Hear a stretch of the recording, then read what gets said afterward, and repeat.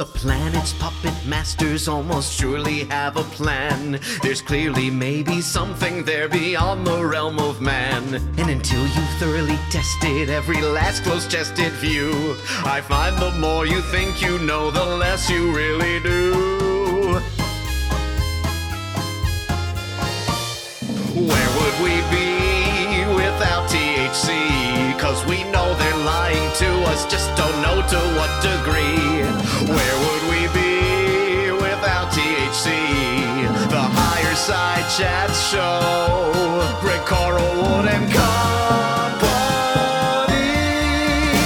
Happy days are here again, Higher Side Chatters from sunny San Diego. I'm Greg Carlwood, and I'm sure I'm not alone in not being all that enthusiastic about the picture that's being painted as to what the next decade is looking like for us. World Economic Forum overlords, climate lockdowns, new lab leaks, cyber pandemics, rolling blackouts, rising inflation, mass media deception, carbon credits, central bank digital currencies, online speech police, metaverse, Zoom meetings, medical dictatorship, 5G towers, transhumanism, and the satanic inversion of all that is holy. Lofty psychopathic goals that seem to have a shockingly low level of resistance or even awareness. And the only real antidote seems to be a mixture of individual development, personal responsibility, self-sufficiency, and the power of meaningful, like-minded friends, networks, and community. So today we're coming in hot with the biggest guest list THC has ever seen for a single show in 12 years, and the common bond is that nobody here likes this digital dystopian future, and everyone sees the value of working on yourself with the help of other people on your page that are doing the same. Kicking us off, we've got Darren Grimes of Grammarica fame, who is also responsible for making such sanctuary through his network of events under the Contact at the Cabin umbrella, fresh off a very ambitious trip to Egypt and gearing up for the event that's bringing us together today, Magic and Manifestation in the Mountains of Mount Shasta, February 9th through 13th. Then we've got Joe Rupe of the show Lighting the Void and the network Fringe FM, where you can find great shows like Grammarica and THC included in the 24/7 lineup of counterculture content. Joe is also a longtime student of the Western mystery traditions, the occult, consciousness, sacred sexuality, astral travel, and more. Next, we've got Owen Hunt, aka Bootsy Greenwood, comedian, coach, author, and the host of the Blue Collar Mystics podcast.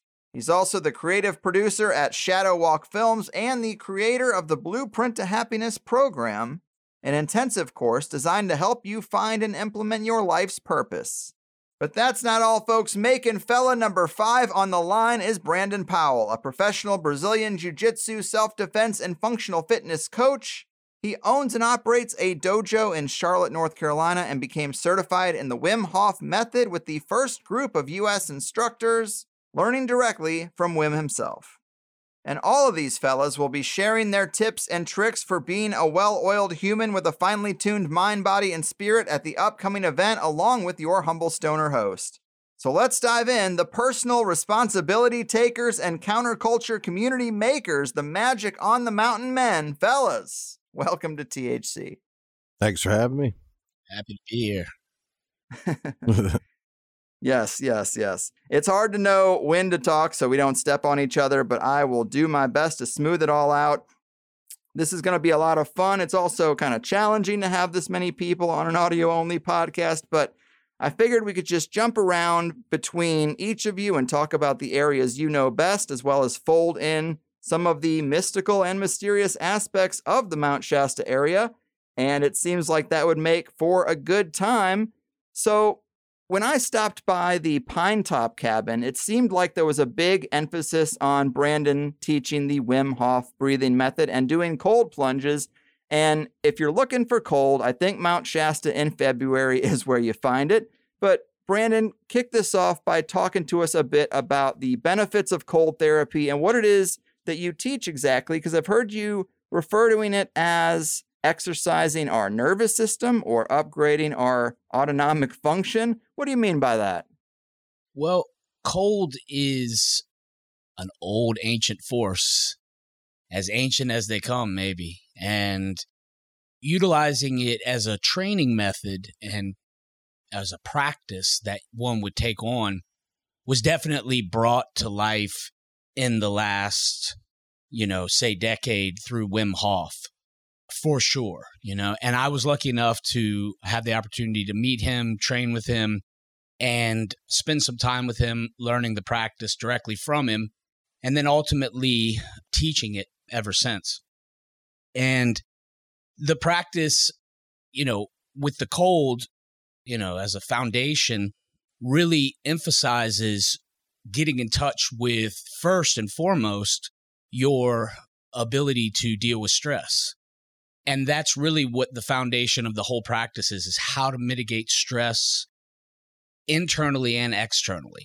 And that's where the cold is sort of a doorway.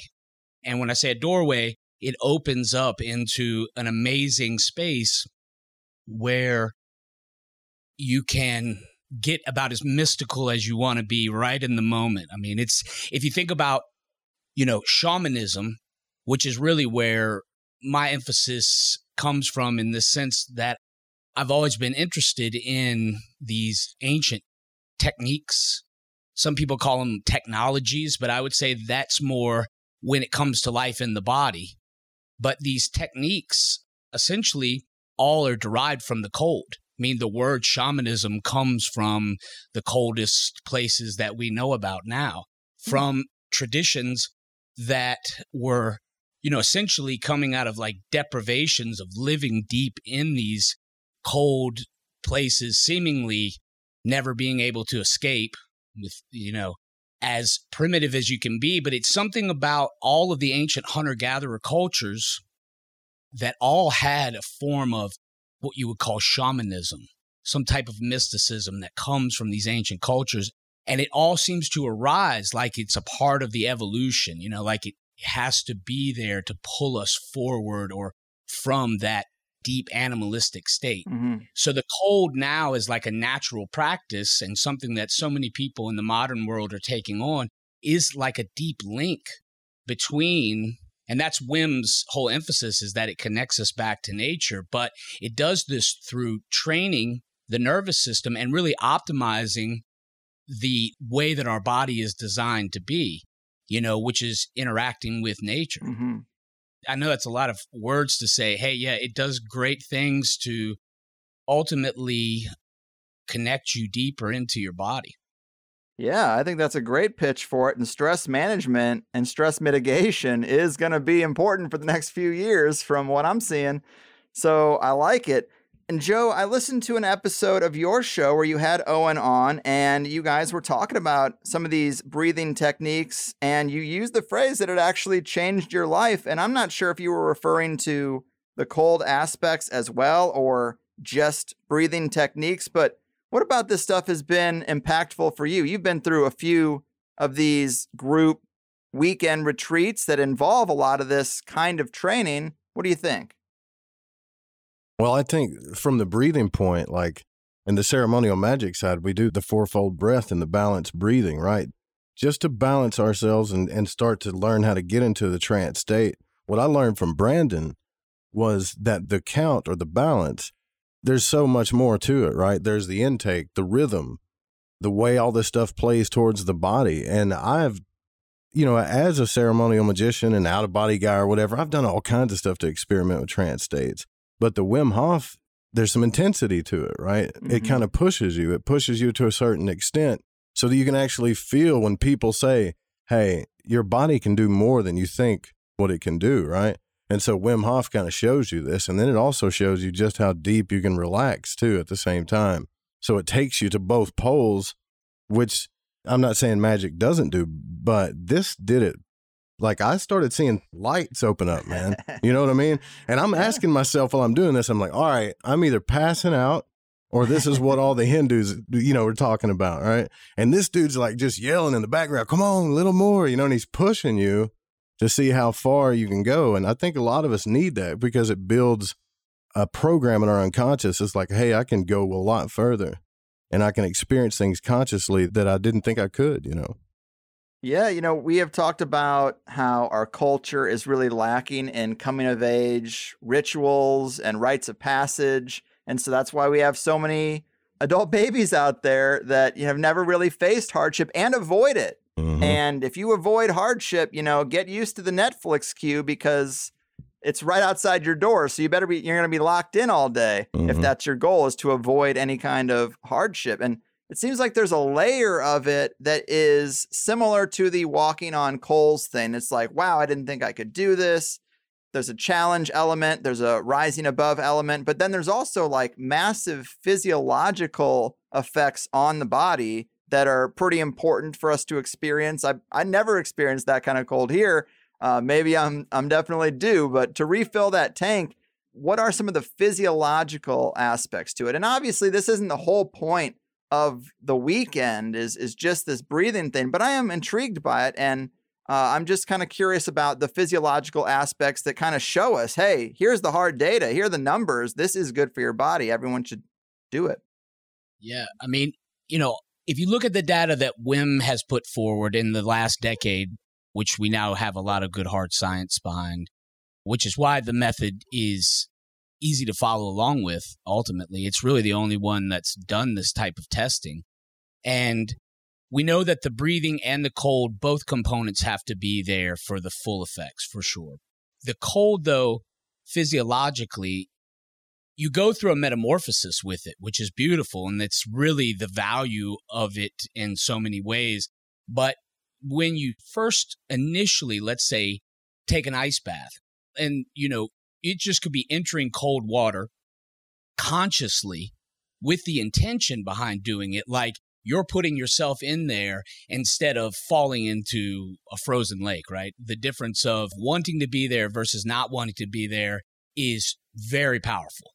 You're exercising both aspects of the nervous system at this point, where you are emphasizing that you're trying to relax in a stressful situation. So you're bringing out the parasympathetic nervous system, which is the relaxation, but you're doing it by virtue of creating a stressful state. And that stressful state is initially adrenaline, right? So that's the action hormone. It's kicking in. You've made the intention. You've gotten into the cold water. Now you're having this response, and that's adrenaline and epinephrine. There's various compounds and chemicals that are occurring, but the reason that it's occurring is because we've kicked on full, let's say, a fight or flight state, and you're in a sympathetic nervous system state at this point, but trying to consciously relax. And the doorway to that is through the breath. That's the only way.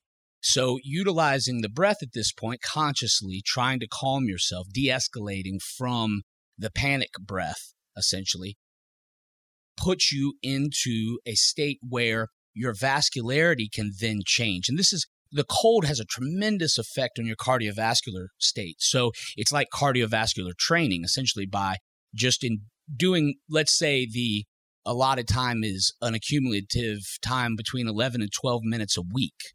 If you're getting in that much time per week of cold, you're going to have what is called cold adaptation. And this is the real metamorphosis, is that your nervous system is no longer confused like it would be in the course of, say, 1 or even maybe 2, 3, 4 times of getting into the cold. It begins to adapt if you consecutively, which you have the opportunity to do if you train, in, let's say, a weekend or 4 days' time.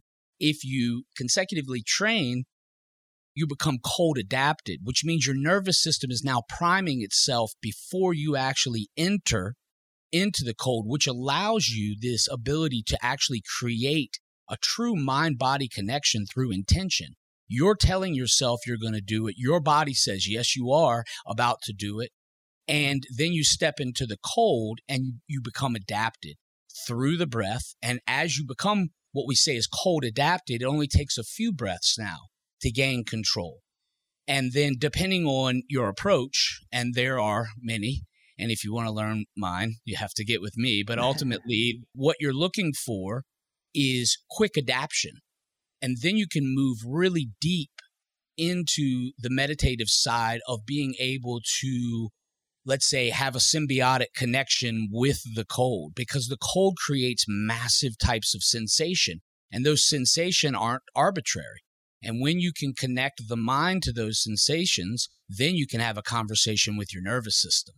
And this is a true fact that Wim has demonstrated, because just being in the presence of the cold, Wim has shown that his nervous system performs exactly like it would if he was already in the cold water. And this has to do with this type of training, with putting yourself in the situation over and over again, really not that many times, because Wim demonstrated being able to bring people into a lab who repeated his results with just 4 days of training in the cold with him. And we're going to replicate some of that training in the Shasta event for sure. That's the point. The training is simple. That's why I love it. As a martial artist, the types of things that I've been interested in are practicality. I want quick results that are very highly effective. And that's what I saw within the Hoff system, and why I knew it's something that I could integrate in with my teaching. Because generally, we just want to take the training wheels off of things and go for it. And this type of training really gives you that. Yeah, it sounds like it does. It's just a mechanism for self-mastery and putting ourselves in difficult situations that are safe. That's kind of the cool thing about it. It's just cold water. Like, you can handle it, but everything in your mind and body is like, don't do that. I can't handle it. And yeah, there's lessons in there for sure. And Owen, I wanted to fold in kind of your area of focus, which from what I can tell seems to be really accomplishing goals, which kind of starts with aiming at the right thing, developing what our goals even are. A lot of times we think we know what we want and we really don't, because we haven't sat down and truly honed in on it. So to say manifestation doesn't work, well, what have you tried to manifest? Even that's foggy. So obviously there's a bunch of steps in the chain, but it seems like crafting infallible plans to attain any goal is something that you'd like to focus on. The psychology of evolution, the science of authenticity, and identifying perfect goals by self-remembering. I saw you do a couple of videos on self-remembering, but talk to us about just your focus, what you bring to the table, and how you help people at these events actually have the time away from their busy life. We're out at a cabin at Mount Shasta. People have some time, and you direct them to focus on proper goal attainment. Is that right to a degree? Yeah, definitely. I consider myself to be a generalist. That's why I love Brandon's work so much, and Joe's as well. We really weave together a lot. And I'm a practical mystic, basically, for all intents and purposes. I want to see results too. It's not just about doing woo-woo shit into the ether or, whatever, but I'm also a huge nerd. So I've looked into Gurdjieff's work, Russian mysticism by this guy named Vadim Zeland. And that's a big part of many of the different strategies or ideas or templates that I've kind of taken from, and I've sort of just assembled that and try to synthesize it and make it as simple and accessible as possible. So goal setting is huge. Purpose is huge. Learning to leverage ourselves and motivate ourselves. Like, it's not easy. It's like you're saying, cold water's not going to hurt you, but you still got to get your ass in there somehow. And so the way we talk to ourselves, the way we deal with ourselves and use our energy, ultimately really does. It comes down to energy. And it's cool because Joe has this grasp on some of the more Western esoteric traditions, and I'm sort of more familiar with the, I would say, more contemporary. I don't want to call it new age, but like you say, manifest, it kind of depends on how you define that word.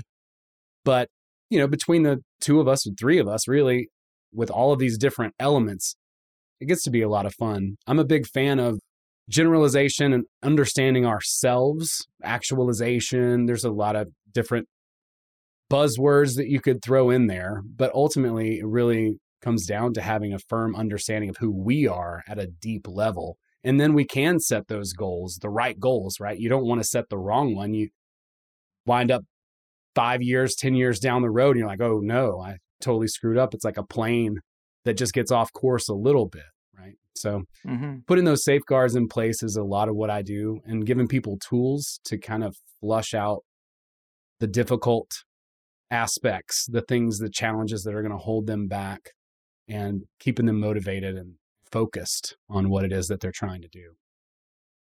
I like it.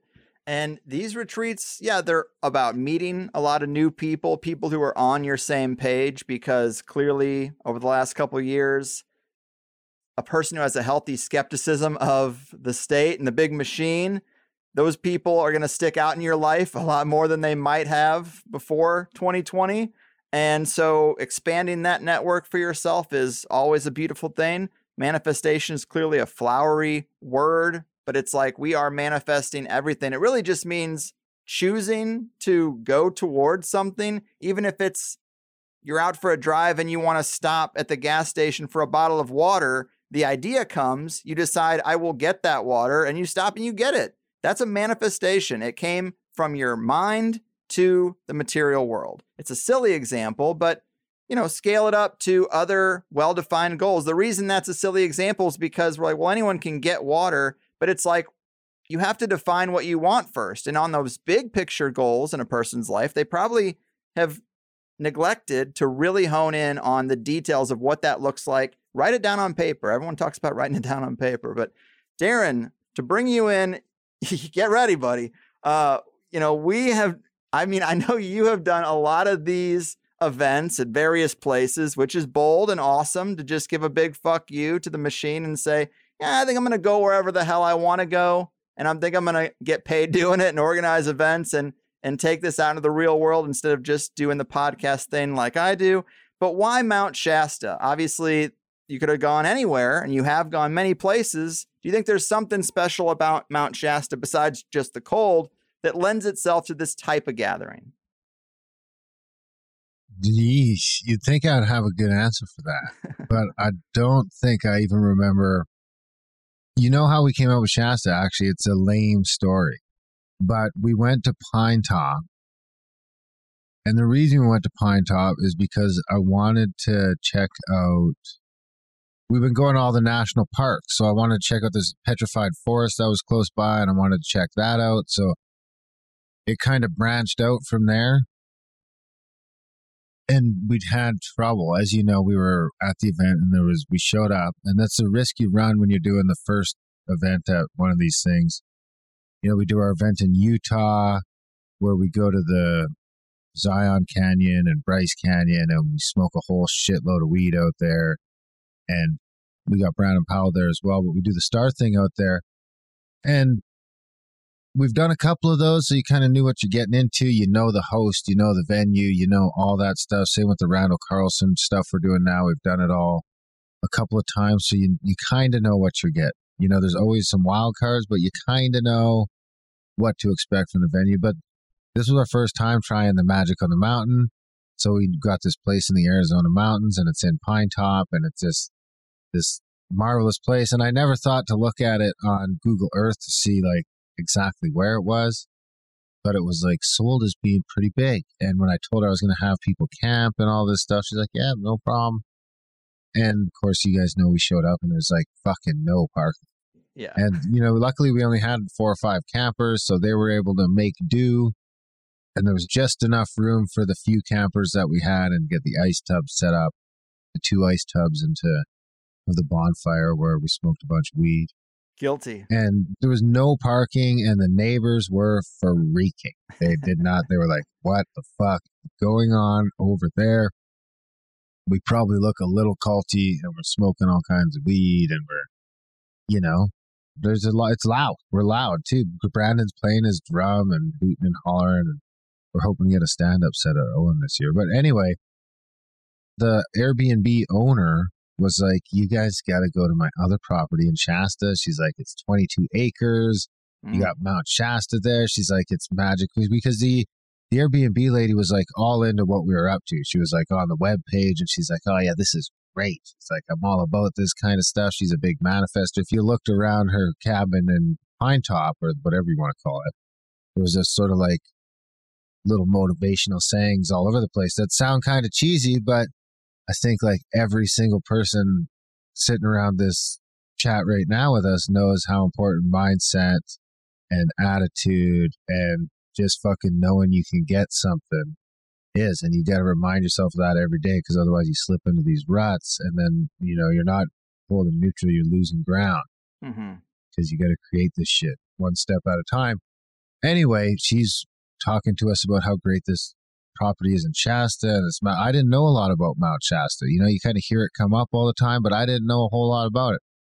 So she mentioned it, and I started looking into it. You know, we looked at the property, and it's big. It's good for a lot of camping. It's got a lot of the setup for a bunch of people to go crash and do some fucking culty shit or magic shit or whatever you want to call it. I mean, I don't think it's culty from the outside world. So, and I guess all of our listeners probably don't think it's culty either, but we get that from the random events and everything else that, you know, we get this moniker of a cult. I don't think we're a cult. Well, I don't either. And I'm glad you brought culty up because it goes right along with something that I was going to mention here. So I went and did a little looking into Mount Shasta. I wanted to fold in some of the mystery. You know, when the settlers came to America, there was a lot of mystic talk about healing springs that the Native Americans held sacred, and several of these were near Mount Shasta. I totally believe in the value of structured water and these places where the earth has been structuring it naturally for a long, long time. And one of these stories goes that a semi-crippled Freemason, Professor Charles H. Allen, had a healing experience at Shasta Springs and a nearby spot called Mossbrae Falls. And he wrote about it apparently pretty openly in his day. He referred to it as the true fountain of youth, as you would.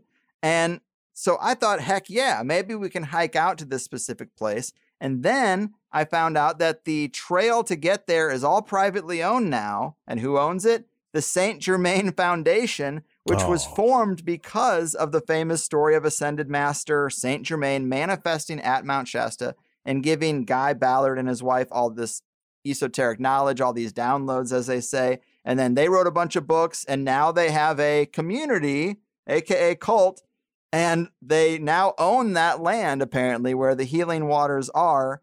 And maybe I shouldn't speak disparagingly about them because I thought maybe Darren or I would call them up because they do have a number on the website. And maybe we could reach out to the Saint Germain Foundation and say, hey, we hear you have some healing waters. How about you let us take a dip? I think that's kind of what they're all about anyway. So it could be cool. I'll call those motherfuckers Monday morning. I like it. And see what they got to say. Is that the I am movement? That's the I am movement, right? The ballad. Exactly. Yeah.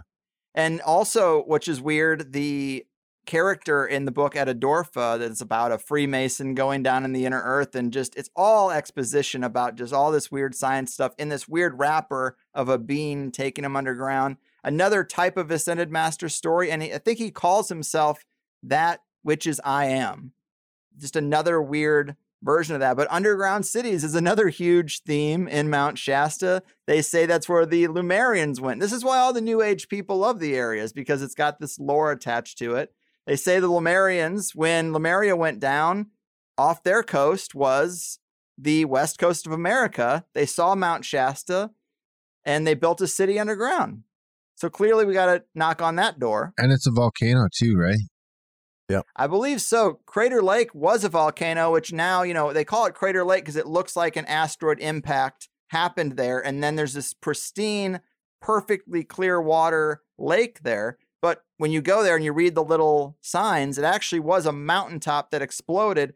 And apparently there are lava tubes that connect Mount Shasta and Crater Lake. I looked this up because I thought, oh, well, if we're going to be hanging out and Darren and Graham are coming down, let me see how far away Crater Lake is, because I love going there. It's 2.5 hours. Probably not going to happen.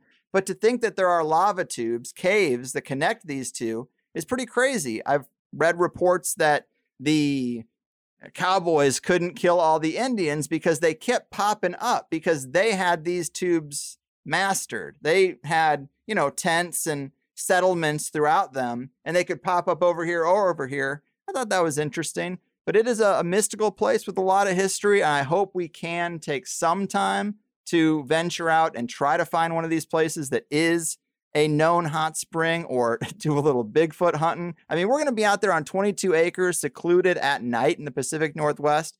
We might hear the chirps or whatever it is that the Sasquatches do. The tree thumping. Or some sea-setty shit. I'm going to bring my laser.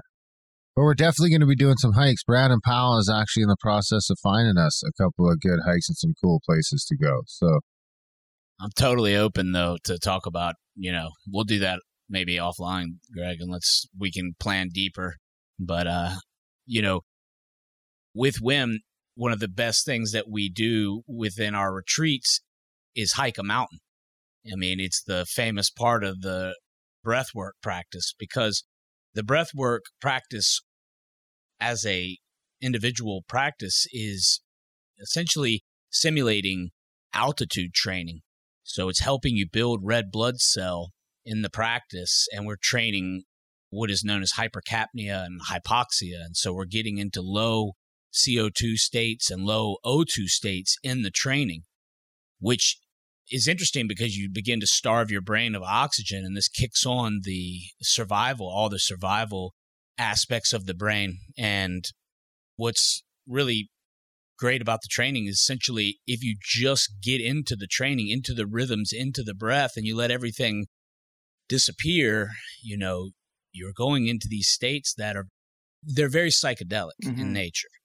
And what's interesting is also when you get in, to climbing into high altitudes, these states start to show up, to the point of, if you think about people dying of hyperthermia, but yet somehow WIM was able to climb into crazy zones with very little clothing on, going up Everest with his shorts and basically open-toed shoes and sandals. And so when we get out to Shasta, we want to be able to experience some of the cold with the least amount of clothes possible. Whew. Joe will be leading us. No, Joe will be in the back, the way back. I'll be behind the camera guy. I'm working on my dad bod right now. I don't know if I want to be dude. No, dude. Like when we went to the mountain last in Pine Top, I'm like, I got this. This is no problem. I'm a big dude, I like to party a little bit. So I ain't, cream puff, right? But we start walking out to this thing, and it's 2 miles of mud first, right? And you know what like walking through the mud is, right? So you're pulling your feet out the whole way before we even get to the mountain, okay? And then when we get to the mountain, everybody that doesn't want to look, they kind of don't want to be the person that gets left behind. So I was like, I'll be left behind. I'll stay in the way back and hide. It's more comfortable that way. But he's right. When you get to the top of the mountain, the oxygen levels start shrinking, right? So a lot of stuff does kick in. Mm-hmm. You're like, maybe if I was on flatland, I could walk to that tree pretty okay. But that tree right there, it looks like a little bit of an adventure now, So I'm cool with it. I looked at Mount Shasta, dude, like, come on, man. We're not going all the way up that thing, are we? That's a massive mountain, bro. We can't go. Yeah. We can't go to the top. So there's no worries. Everything will always be safe. And I mean, really, this thing is about fun, man. Yeah. This is, training in the cold is actually a really fun thing once you're adapted. If you know anything about WIM, that dude is all smiles and hugs and love. And it's just, he's serious. When you go out, you have to know you're engaging in something, but it's just a party after that. It's a blast, but getting two things going at the same time, which is adrenaline, like we were talking about, but also dopamine. Dopamine shows up so big in the Wim Hof system. We are literally, truthfully getting high on our own supply. And everybody's holding, man. You start training this stuff and you see it, you feel it, you know that you're in a much better space because you're essentially turning everything on fully. You're kicking in all of the feel-good hormones and chemicals, and what happens is you have this all going at the same time, and it's highly addictive because adrenaline and dopamine in connection, that's the action plus reward system all coming together, and it feels fucking good. And so when you start doing that, you recognize that like doing the uncomfortable shit really has a payoff in the end, and it feeds into your fitness. It is a natural health system. And if there really was one, and there's so much science to back up what I'm saying at this point, everybody is talking about it. All the influencers now do cold. Everybody talks about the cold. And I love to see it because it's really the truth. It's something like we have this organ in our body called brown fat. And brown fat essentially is an evolutionary thing that we never lost. Like it's something that's existed with us for a very long time and we never lost it. And it's part of our thermoregulation, so our heating and cooling. And this gets into some really ancient stuff when you look at how this connects deep into yoga and various forms of understanding the physical body and the spiritual body, the body that maybe connects us into something. The nervous system is so profound. It truly is a weird alien inside of us, and it's reaching out to the future before we are there. And so it's having this communication, and then we're being filled in consciously as we go along for the ride, So the more you operate and train the nervous system, the deeper you find your sensation outwardly, if that means anything. It's harder to explain, but it is something that I believe all of the great teachers and masters that we look at, the mystics, these guys were deeply connected to this stuff. And the brown fat organ is like this thing that connects us to it. It really is something we can cultivate and exercise, and it begins the, say, connection to the energy body. Mm-hmm. And that is a real thing that will show up in repetition when you train. So, it's just like any skill, it will show up over and over and over again. You just have to put yourself into this particular state in order to achieve it. And you realize there's a reason. I mean, Wim's thing comes from yoga. It comes from years of training his body and then just doing crazy shit and having to adapt to it, finding the extreme, which Darren and I like to find the extreme every time we're together. I mean, that is something that everyone will experience should they come to a event, whether it be this one or the 420, you will have fun. There's no question. The goal is for everyone that shows up to one of these things to have a blast. And it's these things just that we do, and the boys coming together, Joe and Owen, and I feel like it's a lot of humor. There's a lot of levity and some levitation, thanks to Joe. I mean, there's like so many creative people. Everybody is a creator that shows up, and then feeding off of all of the participants, the people that want to put in are there. It's the best, having you, Greg, having people who have been in the game for a long time, because the conversations that are going to come up, man, holy shit, the way that everything connects is tremendous. So when you turn yourself on to 11 and then you open yourself up, the manifestations really start to occur, but I think it's underutilizing these things that are sacred to us that we might not know about until we get around people who are in the game and have really been playing for a long time and have figured out some things, without hopefully getting too old yet to lose relevance. Yeah, that's well said. And I'm definitely guilty of not getting out in the world enough since I started the show. I pretty much just stay behind the mic, do everything digitally, and then kind of like never really do real world events. But I've done a few more of them in recent years, and you are right about the conversations. Everybody's got a couple of stories. Even my car, which has a wrap on it that is for the show, like people stop me in grocery store parking lots and like, hey, you have a UFO on your car, so can I tell you about this thing that my uncle saw in the military? I'm like, sure. They don't even know I have a show or a podcast. They just see that and they're like, oh, somebody who won't think I'm crazy. I've been having this story rattle around. Well, that's a room full of these people who have stories, who catalog them appropriately as things that probably really happened, not to mock. And I think that's cool. I went to an event in Seattle and a guy was telling me about this Bigfoot sighting he had, and he showed the picture on his phone. It was one of the best pictures, not smoking gun evidence, but one of the better pictures of what looked like a 8-foot tall figure in the woods. And, he doesn't have a platform to get it out there anywhere, but he's just like, yeah, it's right here. I mean, I was camping and we heard the tree knocks and then here's the thing. I was like, holy shit, that's pretty awesome. So that stuck out to me. And a room full of people always have cool stories if they are the types of people who don't dismiss these sort of things. And Joe, I was going to ask you a little more about magic. That is your expertise, but clearly, as you mentioned, breathing is a huge factor in getting yourself to an altered state, which is key for being in the right mind frame for magical ritual and magical effects. I don't know how deep you go into that in these events, but I do believe there's at least group meditation, potentially astral travel training. How deep does that go, and how quick can you teach a person to astral travel? Well, yeah, that's a really good question there. Actually, so I've been doing this a while, Joe. Yeah, man, that's a good one, right? So the thing about it is my whole thing is based on the Hermetic mysteries, which is the 3 stages of Hermetics, which is all the whole thing about Hermes, right? If you want to just narrow it down, make it simple, it's the operation of the moon, the sun, and the stars. First, we have to understand that everything comes from the mind, so the moon is the first stage, and that is the stage of magic.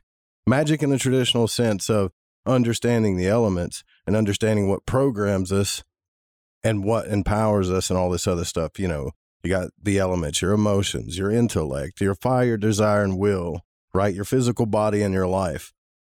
And then understanding the unconscious. That's a whole side to that thing, but a lot of energy, a lot of everything that the beginnings of magic teach is all the same as everything else. Balance, breathing, focus, trance states, right? And then the idea is to see how well you can focus in that trance state and clear your mind. And that's not much different than like any other breathing stuff before you even get to the magical part, but it's necessary to get in that state before you do. So I'm not like a super advanced occultist. I've stayed right where the basic principles of magic are because there's so freaking much in there. And then when you do a session and you start giving people visions and saying, you know, picture this, imagine this, because you're trying to keep them awake as their body's falling to sleep, right? Mm-hmm. Hypnagogic state. Yeah, man. Once you can hold them there and they can feel what you can call it what you want, but it's your etheric double, your body. When you can feel that start to come out, it opens up a whole new world to you. Like your entire paradigm just gets shaken. And that's my favorite part because that's that kind of stuff that's never happened to people. They're so focused on manifesting stuff. But the second that happens, they're like, wait a minute, what's this? Right? And I'm like, well, once you learn what this is, then the manifesting stuff you'll understand that you are a manifesting machine to begin with. The first stage of magic is to teach you not to become that, but to let you know that you forgot, right? That you forgot who you were in a sense, right? Yeah. So, yeah. That makes sense to me. Owen, have you gone down much of a magical path at all? I mean, clearly if you're about identifying goals and moving towards them, that is in the ballpark. But have you had any kind of experiences with magic, meditation, anything mental that really blew the doors off and said, well, this whole idea that the matter is primary, this whole idea we're taught about the materialist world, it can't be true because I just experienced X, Y, or Z? Yeah, I was really on the Hermetic path and then it kind of got disrupted. That's kind of where I was headed when I discovered a modality called reality transurfing, which is a really obscure Russian quantum physicist's model. It's this really thick book, but he goes into a good bit of depth, just identifying phenomenon, energetic phenomenon, how we kind of emotionally make contracts and communicate with the universe. And basically, you know, if I could sum that up, I'd say we are the ritual, right? And I know Joe will agree with me. We've talked about this at length ad nauseum. And basically, it's about aligning our heart and mind. We're basically polar beings. We have this subconscious heart and, you know, the conscious mind. And we want to align both of those things and have those different elements of ourself working in unison. So, you know, it really has a lot to do with that. When I kind of stumbled upon that, and I've done a lot of meditation and different things like that as well. And I've had some amazing experiences with the breath work. Even before we did this last year, 2 years ago, I did the Wim Hof fundamentals course that my friend Abby recommended it to me. So what Joe was talking about, my friend Abby and I call it the purple donut. You know, it's like you see your third eye right here when you're breathing. And it's like this weird looking, for me, like purple light, you know, looking kind of weird thing. And having those experiences, honestly, I don't think I've ever felt better in my life than when I started doing Wim Hof breathing. I felt so connected. And when we're in alignment, when our heart and mind are like, yep, this is the direction, the author talks a lot about charisma, and he talks a lot about, authenticity and energy. And when we're focused and in agreement with ourselves, that's what authenticity is. That's what attractiveness is. When you see somebody and you're like, there's something about them. They have a charm. They have a je ne sais quoi or whatever, right? Yeah. And what that is them being themselves. Like Chris Farley is a perfect example, right? Like there's something about that guy that you just, and Joe kind of has his likeness to me, like as far as energetically, like a warmth, an approachability, something that's really genuine. And whatever it is about you, those things are going to come off when you're energetically aligned. And we can look at that through a hermetic lens, but I try to just make it as simple as possible, and just leaning into that like essence. I think that's really to talk about it polar too. It's like we have a personality that we've developed, that we're conscious about, that society's programmed and embedded in us.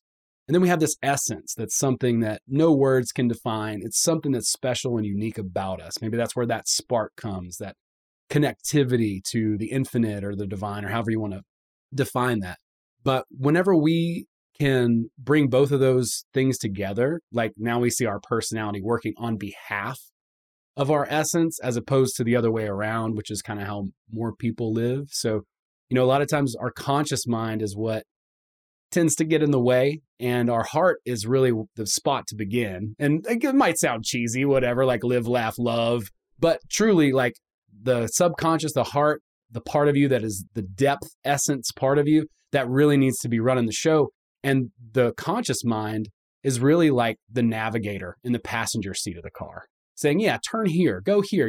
Here's how we figure out this challenge. So I think when we kind of, instead of putting the cart before the horse, once we start with who we really are and what we really want and start being honest with ourselves, then we can begin to chart that course out. And then now that masculine conscious mind can help us to get along the path exactly as we need to, with the least amount of resistance. The idea is that, we choose, you said this word earlier, and that's perfect. That is spot on. It's really not about manifestation. It's about choice. And when you truly choose, you create intention. So now our heart and mind is in alignment, going towards something. We're going toward it, and it's coming to us at the same time. So I know I kind of talked a lot, but all this stuff, it's all the same ultimately. It's just really about finding what works for us. That's where Darren and I really kind of got to talking about, you just got to find something to believe in. It could be Napoleon Hill. It could be reality transurfing. It can be whatever. It doesn't matter what that is, whatever your model is, your custom grip on reality. And then you can begin to really chart your course and make really quick progress at it. Mm-hmm. Yeah, and so many of the modalities and models, they rhyme. They check a lot of the same boxes. Put a lot of thought into your intentions. Focus on your inner world and not so much on the outer world. Breathing, meditation. I mean, all the building blocks are the same, and then they might branch out into different directions, but it's like you got to get the fundamentals, and all you guys seem to be focused on that, and that's kind of a synergy that happens at these events. Is you're away from the family, you're away from the job, and now you have 3 to 4 days out in this cabin to really think about how you want it to affect your life. What do you want to take away from it? And now that you have the time and the other people interested in a group meditation, you don't have to feel so silly about it, because we're all just trying it out. We're all just seeing what happens. And, you hear the stories. We all know the stories of what masters of meditation and masters of magical ritual, what they can accomplish. So you don't have to feel silly about dipping your toe in a little bit. And it's fun to do with a lot of other people that are also just dipping their toe in.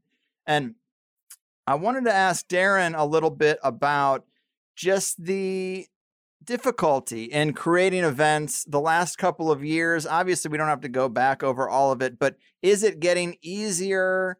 You just came back from Egypt, a big international trip. I probably wouldn't have even attempted with my status in a lot of ways, but I feel like you know the ways around those things, and you've got the indigenous loophole. So I guess you have the golden ticket to go wherever you want without putting anything in your body. But what do you think about the difficulty in making these events and just the kind of punk rock attitude of saying, you know, I don't really care what the news is saying. You're not going to amp up fear to any sort of level where I'm not going to do this thing I want to do. Well, to be fair, we did cancel 2 events in 2020. I built you up so well, and you just had to drag it back down. Yeah, and we did the one in 2019, which wasn't really an event. It was more of a, I guess you could call it a monetized meetup. You can monetize meetups? I didn't know that. I'm leaving a lot of money on the table. No, well, we lost money, so it turns out you can't. Fair. But from there, we had scheduled the very first event we were going to do, which was the Utah event, Contact at the Canyons, Bryce and Zion Canyon, with, of course, Brown and Powell doing the Wim Hof stuff up there because we're way up in Duck Creek, Utah. It's like 3 hours from Vegas, but it's like straight up the fucking mountain. And you go from the desert to the snow pretty quickly, and it's cold up there, and the stars are amazing. So we do it with David Matheson. I think you know Dave Matheson, of course. So we go out to, there's a couple spots around the chalet that we rent out that we can look at the stars, but there's also, we go out to Bryce Canyon the one night, and we watch the sunset at Sunset Point, and then all the stars come out, and we look at the stars, and it gets chilly, but, you know, it's beautiful. It's amazing. So we had that scheduled for 2020, and our thing was we were just going for it. Because honestly, at the time, I didn't think it was going to last long because this was like right at the beginning of COVID. And, you know, we all listen to No Agenda, and I put a lot of stock in what they say, and they were like, you know, I can't see this. It's just not going to stick, and it's going to be gone. So we were like, pedal to the metal. We're going for it. We're doing it. And like 3 or 4 weeks before the event, the fucking airlines canceled all of our flights. Damn. And like didn't call, didn't anything. All of a sudden, I just got an email. The money was back on the credit card. All of the flights were refunded. There was no flights. And at that time, so we could have drove, but the owners were like, we can't have a bunch of people. So the Airbnbs were shut down, and they were like, we could lose our thing here. We could lose it there. So we kicked it back a year. Then in 2021, they tried us. It was all the same crazy bullshit, and they tried to stop us again. But in 2021, we found some workarounds. I think in 2021, I don't think I used the Indian exemption. In 2021, you could still travel if you were an essential service. So we bought a fake website, xeoenergy.com, and we made email addresses, and we said that we were this oil and, well, actually we never said oil anywhere. We kept it at energy. So we're energy consultants. We help people manage energy, which we've always maintained that we do. That's what these events are about refocusing your energy, recharging your energy. So we said we're energy consultants. And I got this letter. I got my hands on the letter that ATCO, which is one of the biggest energy companies in Alberta, they have so many subcontractors and everything that had to travel that they just like, they weren't going to personalize them all. So they just sent out this giant generic that says the holder of this letter, blah, blah, blah. So I got a hold of that. One of the listeners of the show had a company that was doing, so he had this letter. He's like, I'll send it to you. I can't say who it was, but shout out to him. He knows who he is. He sent the letter, and I go through it. It's like, it says exactly, it just says the holder of this letter is on official business for ATCO, blah, blah, blah. So I was like, okay, so we made business cards for Exo Energy, and we made email addresses and phone numbers and all that, so that when we went to the border, I just have the Exo Energy little letterhead there, the ATCO letterhead. I had them both laminated, and then I'd clip my business card to it. And I'd just drive up to the border and I'll give them that. And it was always kind of a pain getting into Canada. Getting into the U.S., the very first one, I go to Buddy and I'm like, this was my first time doing it, so I'm a little nervous. I'm like, fuck, here we go. You know, we're just... But the U.S. border guards, they don't give a fuck. They really don't. It was at the airport, the TSA guy. I mean, he was an old dude. And I'm like, I'm flying to Vegas for the weekend. And I'm like telling him I'm doing it for work. He's like, okay. And I'm like, yeah, I just got to go check out some sites around southwestern Utah and northwest Nevada. So, I gotta head down. He's like, okay, man, well, you have a good time. So we went down there, and the great thing about that is that everything was super cheap. Like, we rented a beautiful Airbnb in Vegas for an overnight that got to be like $2,000 or $1,500 a night. Normally we got it for like $500 or $600 for the night because nobody was traveling at that time. There was no traffic. The airports were a dream. You had to wear a mask. There was no getting around that at that time. So that was kind of lame. And we went out in Vegas, and it was funny in Vegas because the casinos were just packed fucking wall to wall. But everyone had a mask on. So I guess it's. Yeah, we pulled off 2 events during COVID, during like the hard COVID. Luckily, we had venues by then, like the guys in Utah and the Shasta people, and all these people are kind of on the same page as us, which is this weird thing that sort of has happened. Is everyone we've met sort of along the way is like, because we've done it all through COVID. It's all been through this COVID pandemic, and everyone we've sort of bumped into along the way have the same mindset as us, especially at the events, because we're doing this right at the height of the fear mongering. Yeah. And the vaccine push is just getting ready to get going. And so obviously everyone at the event has like completely put aside all this programming. And that's sort of the main thing we've noticed. And that's sort of the thing we stumbled into. I mean, we started the events just as wanting to go out and do some travel and meet the people we were talking to on the podcast.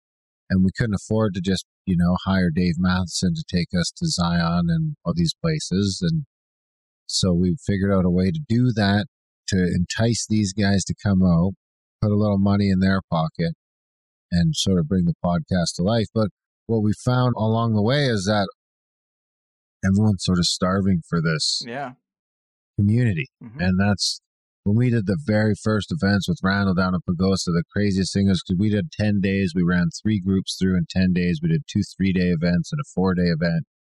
And at the end of every event, when people are leaving, there's always at least 1 or 2 people in the group that are like crying. And, there's people are. The one thing we hear over and over again, and it's fucking great, is that we're a bunch of fucking idiots. No, the main thing we hear is that, and we hear it over and over, is this is the best trip I've ever been on in my life. Damn. That's why we get the cult tag, is because what happens is people go to one event, and we'll have half the people coming this year, or at least a third of them were there last February. And the same thing happens in Utah, where it's the same people. We've had a couple people that are coming to the same Randall Carlson tour. We've already gone and drove all over the Scablands, and they're doing it 2 and 3 times because they can't find what they're finding at these events anyplace else. And what we think that is exactly what, everyone else has sort of touched on, where you can just go talk to anybody in the group. Mm-hmm. And the biggest one we did was Egypt, and I can't take credit for that because, it was really Uncharted X, Ben over at Uncharted, and his connections. And of course, big shout out to the Brothers of the Serpent. They were in on that as well. But it was Ben's connections with the Kemet School over in Egypt that connected Yusuf Aswan, and they did a phenomenal job. Really, all I literally was able to just get away with doing a lot of promotion. And then when I went there, I just had to crack jokes and, be sort of the host. Do you need anything? Are you having a good time? And that was a group of 60, and there was people from all over the world. And the cool thing is that helps out is a bunch of Grimerica people there. Mm-hmm. So you get in your corner, you find the dope smokers. We found some dopes who were getting high the whole time. It was fantastic. And I got high in the Queen's Chamber of the Great Pyramid. Yeah, you told me that when I was on Grimerica, and I've been thinking about it ever since. And blew the weed smoke out of the fucking vent holes. Dude. So we had one hitters, right? So the beauty of the one hitters, we just took it everywhere we went, and we were just smoking everywhere. The weed in Cairo was good, great. I would say it held up to the weed I'm smoking home. The weed on the boat that we got in Luxor was unlimited. There was lots of it for pretty cheap, but it was really not that good. So you're just smoking giant canyons, and you're not really getting that baked, but at least you're smoking. And then the weed we got in Aswan was really good, but it had so many seeds in it that it took you fucking 45 minutes to roll a joint.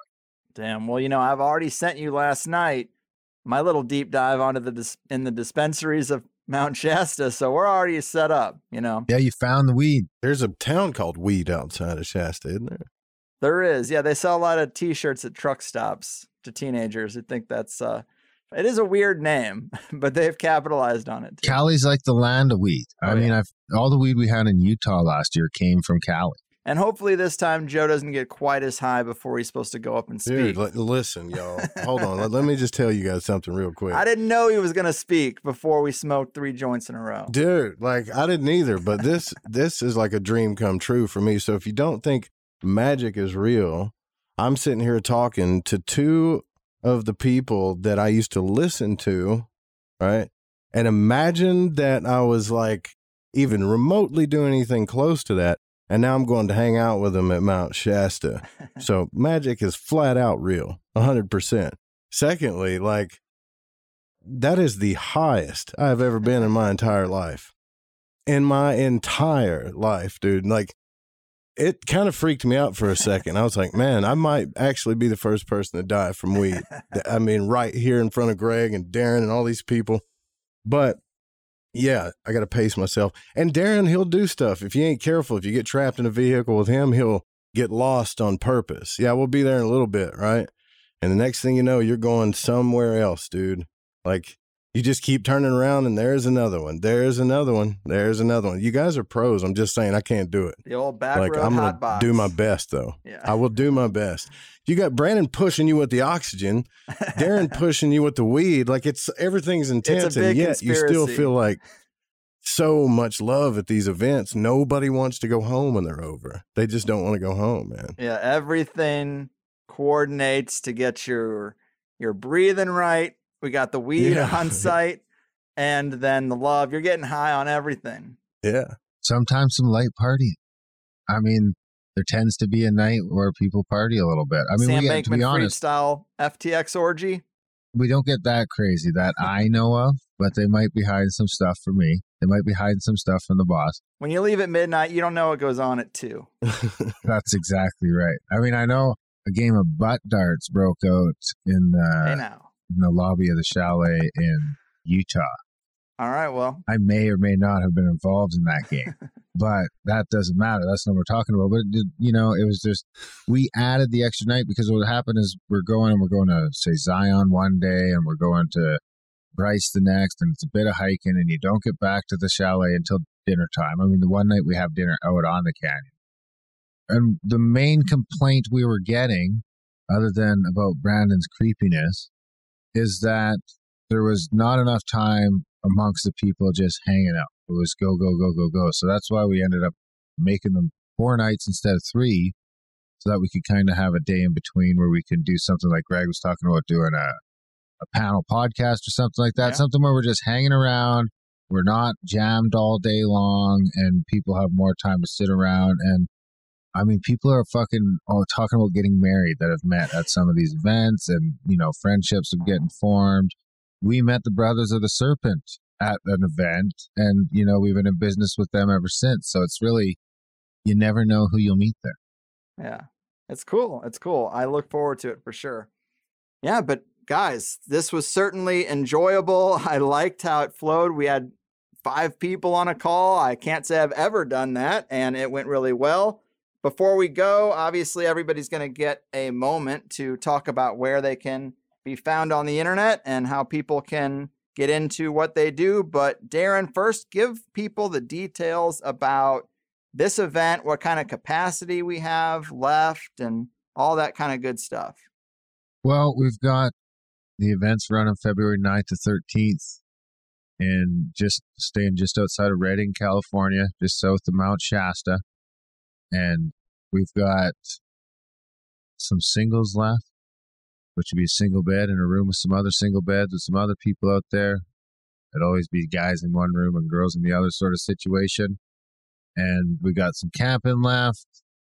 And I want to say that's about it. The couches are about done. Actually, I talked to the venue owner last night, and she said there's a loft space with a couple of spots. So, we might have a few more of those entry-level spots available.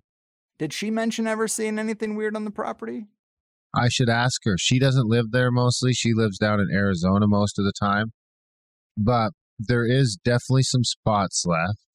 And people get, they see the price and like, oh, $1,000. It starts at $1,000 to get in, but you got to remember it's 4 nights. We're going to take you to and from the airport. We're going to feed you for those 4 nights. We're going to have snacks. We're going to have food. We're going to have lunch. We're going to have coffee. We're going to have all of that stuff. We'll get you to and from the airport. So we're going to feed you, put you up, and transport you. If you need to run to the store for something, we're going to drive you there. So you're just, fully covered for the 4 days that you're there. And that's kind of not cheap to do. So, just sort of bear that in mind, is you're not going to spend any money after you get there unless it's to buy something or to get a souvenir or anything like that. Well, other than that, we got you for food, for, there'll be plenty of weed. There'll be all that stuff will be flying Plenty around. of weed. So you don't have to worry about any of that.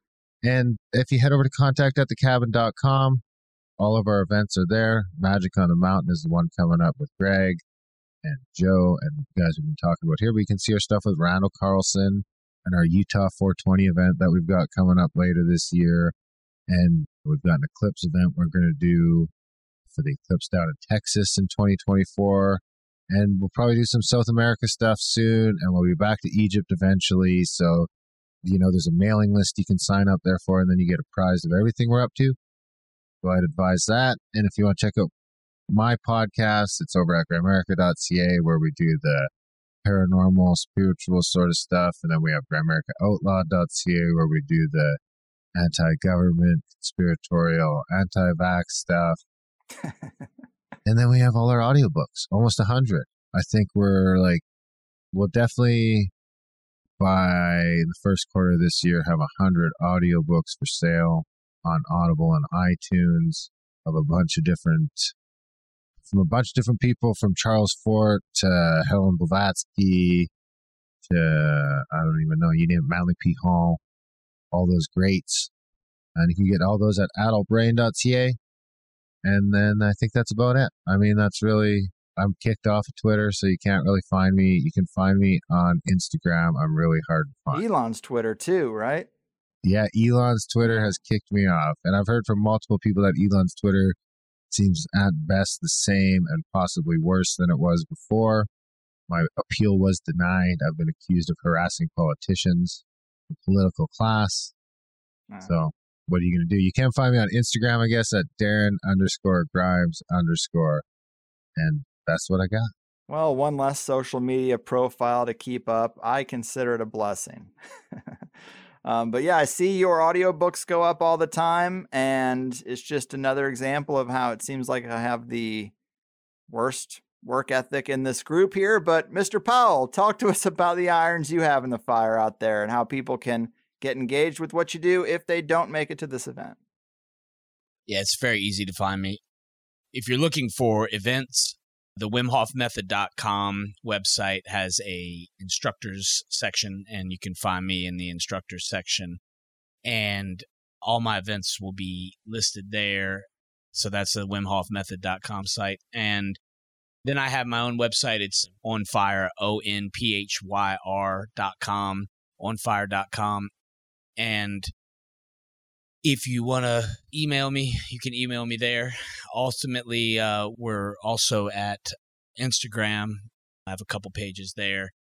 Not too much going on Instagram, but we're still there doing our thing. It's Brandon Powell 396 at Instagram, so you can find us there. And I have a link tree, and that leads to all my events as well, including the Grim America events and Contact at the Cabin. So everything is there. Love it. Love it. And Joe, hit us with the good stuff. Right on, man. I appreciate you having me on here, man. This is cool. So lightingthevoid.com is my podcast radio show. I've been doing that since like 2015.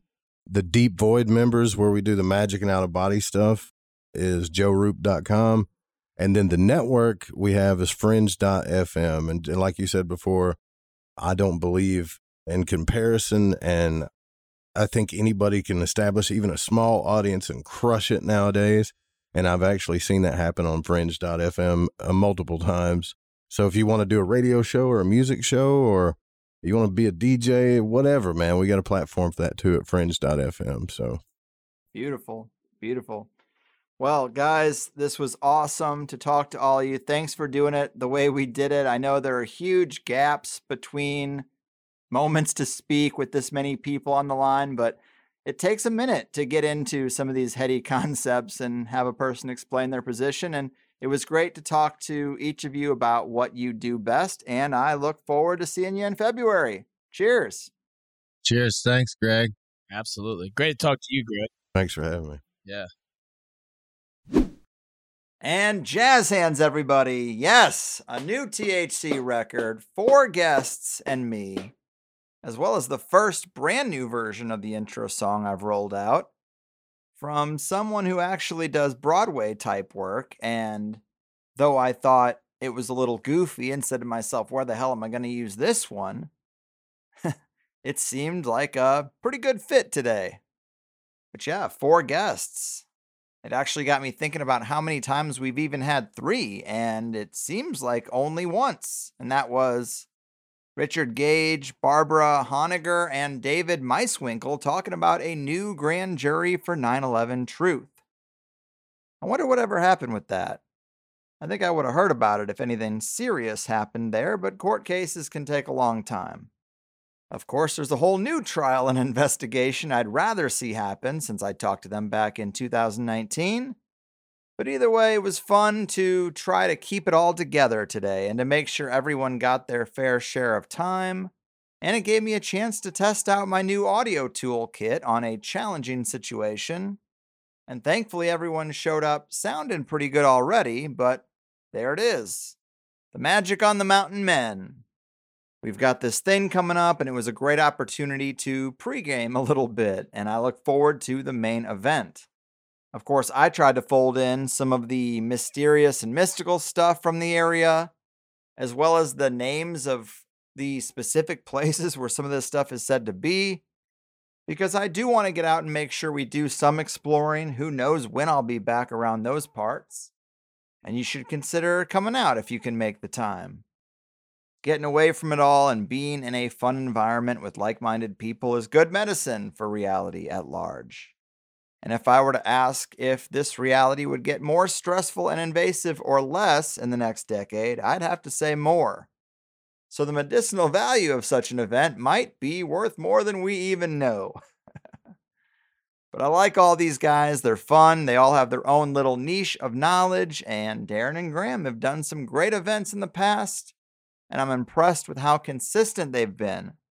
I'm happy to be able to go to one finally. I mean, I stopped into the Pine Top event with a buddy of mine, but my other friend had some flight issues. So the two of us decided to come back to San Diego so he could meet the baby, and my wife didn't have to be alone for the extended weekend. So it really was just a pop-in, but this time I'm going whole hog. There's a lot of merit in the Wim Hof breathing and cold therapy, and I'm going to try to dive into that fully as well. So contact at the cabin if you're interested. But in higher side news, there's really not a lot going on. I got a ton of feedback on that Instagram, Twitter post regarding ad revenue for THC, because it is so damn much. And I really just wanted to see how listeners reacted. I don't even use social media much anymore, so I thought, let me throw this up there and see what happens. And surprisingly, the vast majority said, take the money. Who cares about skipping ahead 2 minutes to get through some ads? And I appreciate the spirit of that quite a bit. People encouraging me to do something I haven't wanted to do and have been vocal about not doing, and just rooting for the success of me and the show. It felt good. And granted, I'm sure those numbers I posted are inflated, and I know the highest value ads are in the middle of the show, and that is not something I'm going to do at all. But I suppose I've been thinking about it a little bit and where it could possibly fit in with what I do overall. Personally, I hate ads. And I wish podcasts were not on a sponsorship model. But at some point, I think I've got to just hear the signal that my own listeners are sending me, which is that the vast majority, like 90+% of listeners, have said we don't care that there's a second hour for $8. we are fine with just the free first hour. Now, it's disappointing to me that 90+% of listeners feel that way. Really disappointing. But it is what it is. I've still been able to live pretty well, so that's not really the issue.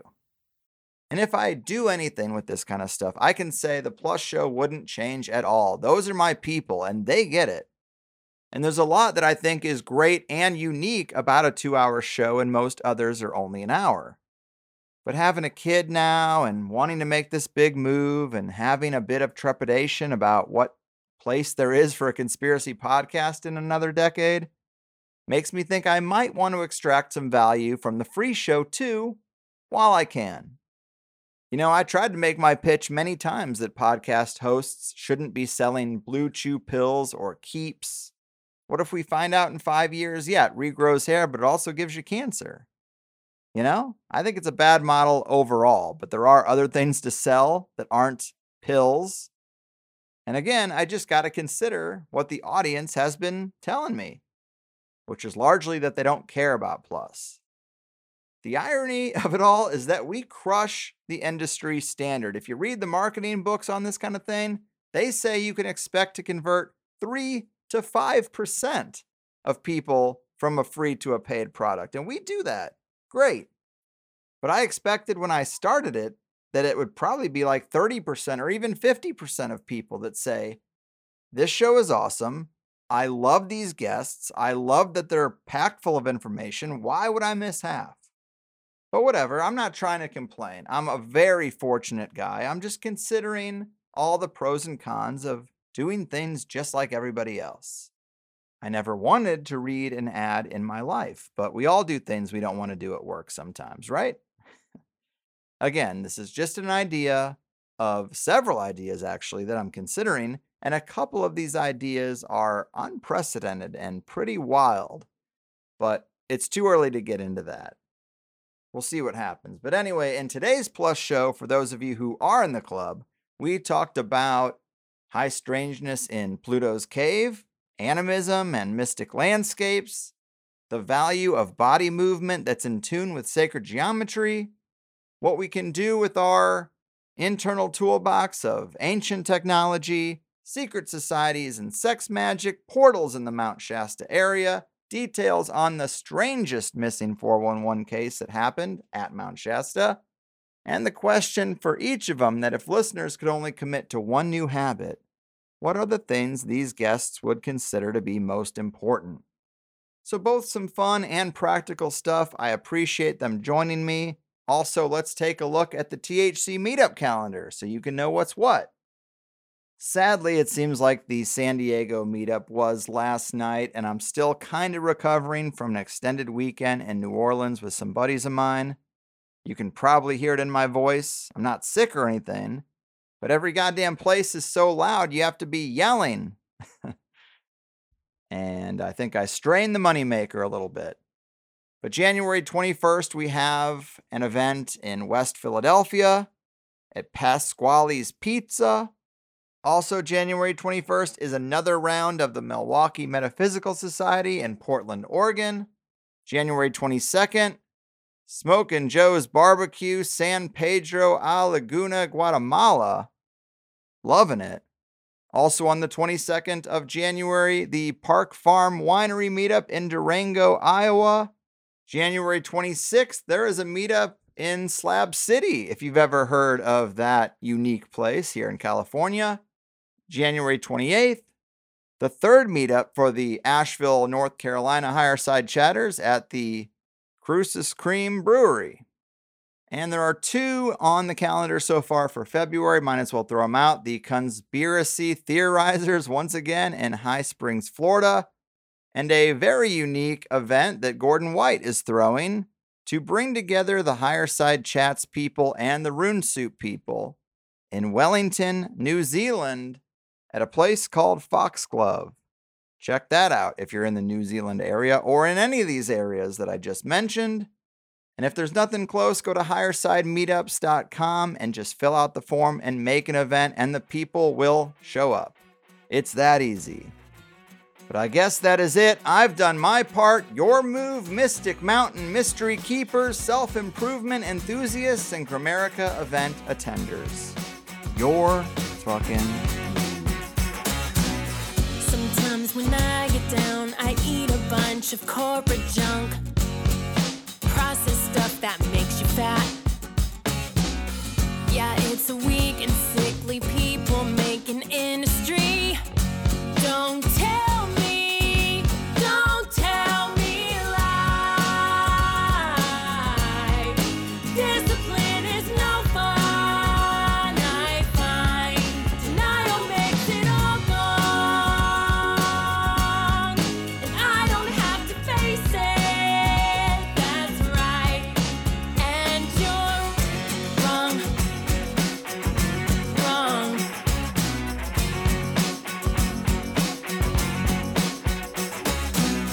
Got an addiction to the digital technology.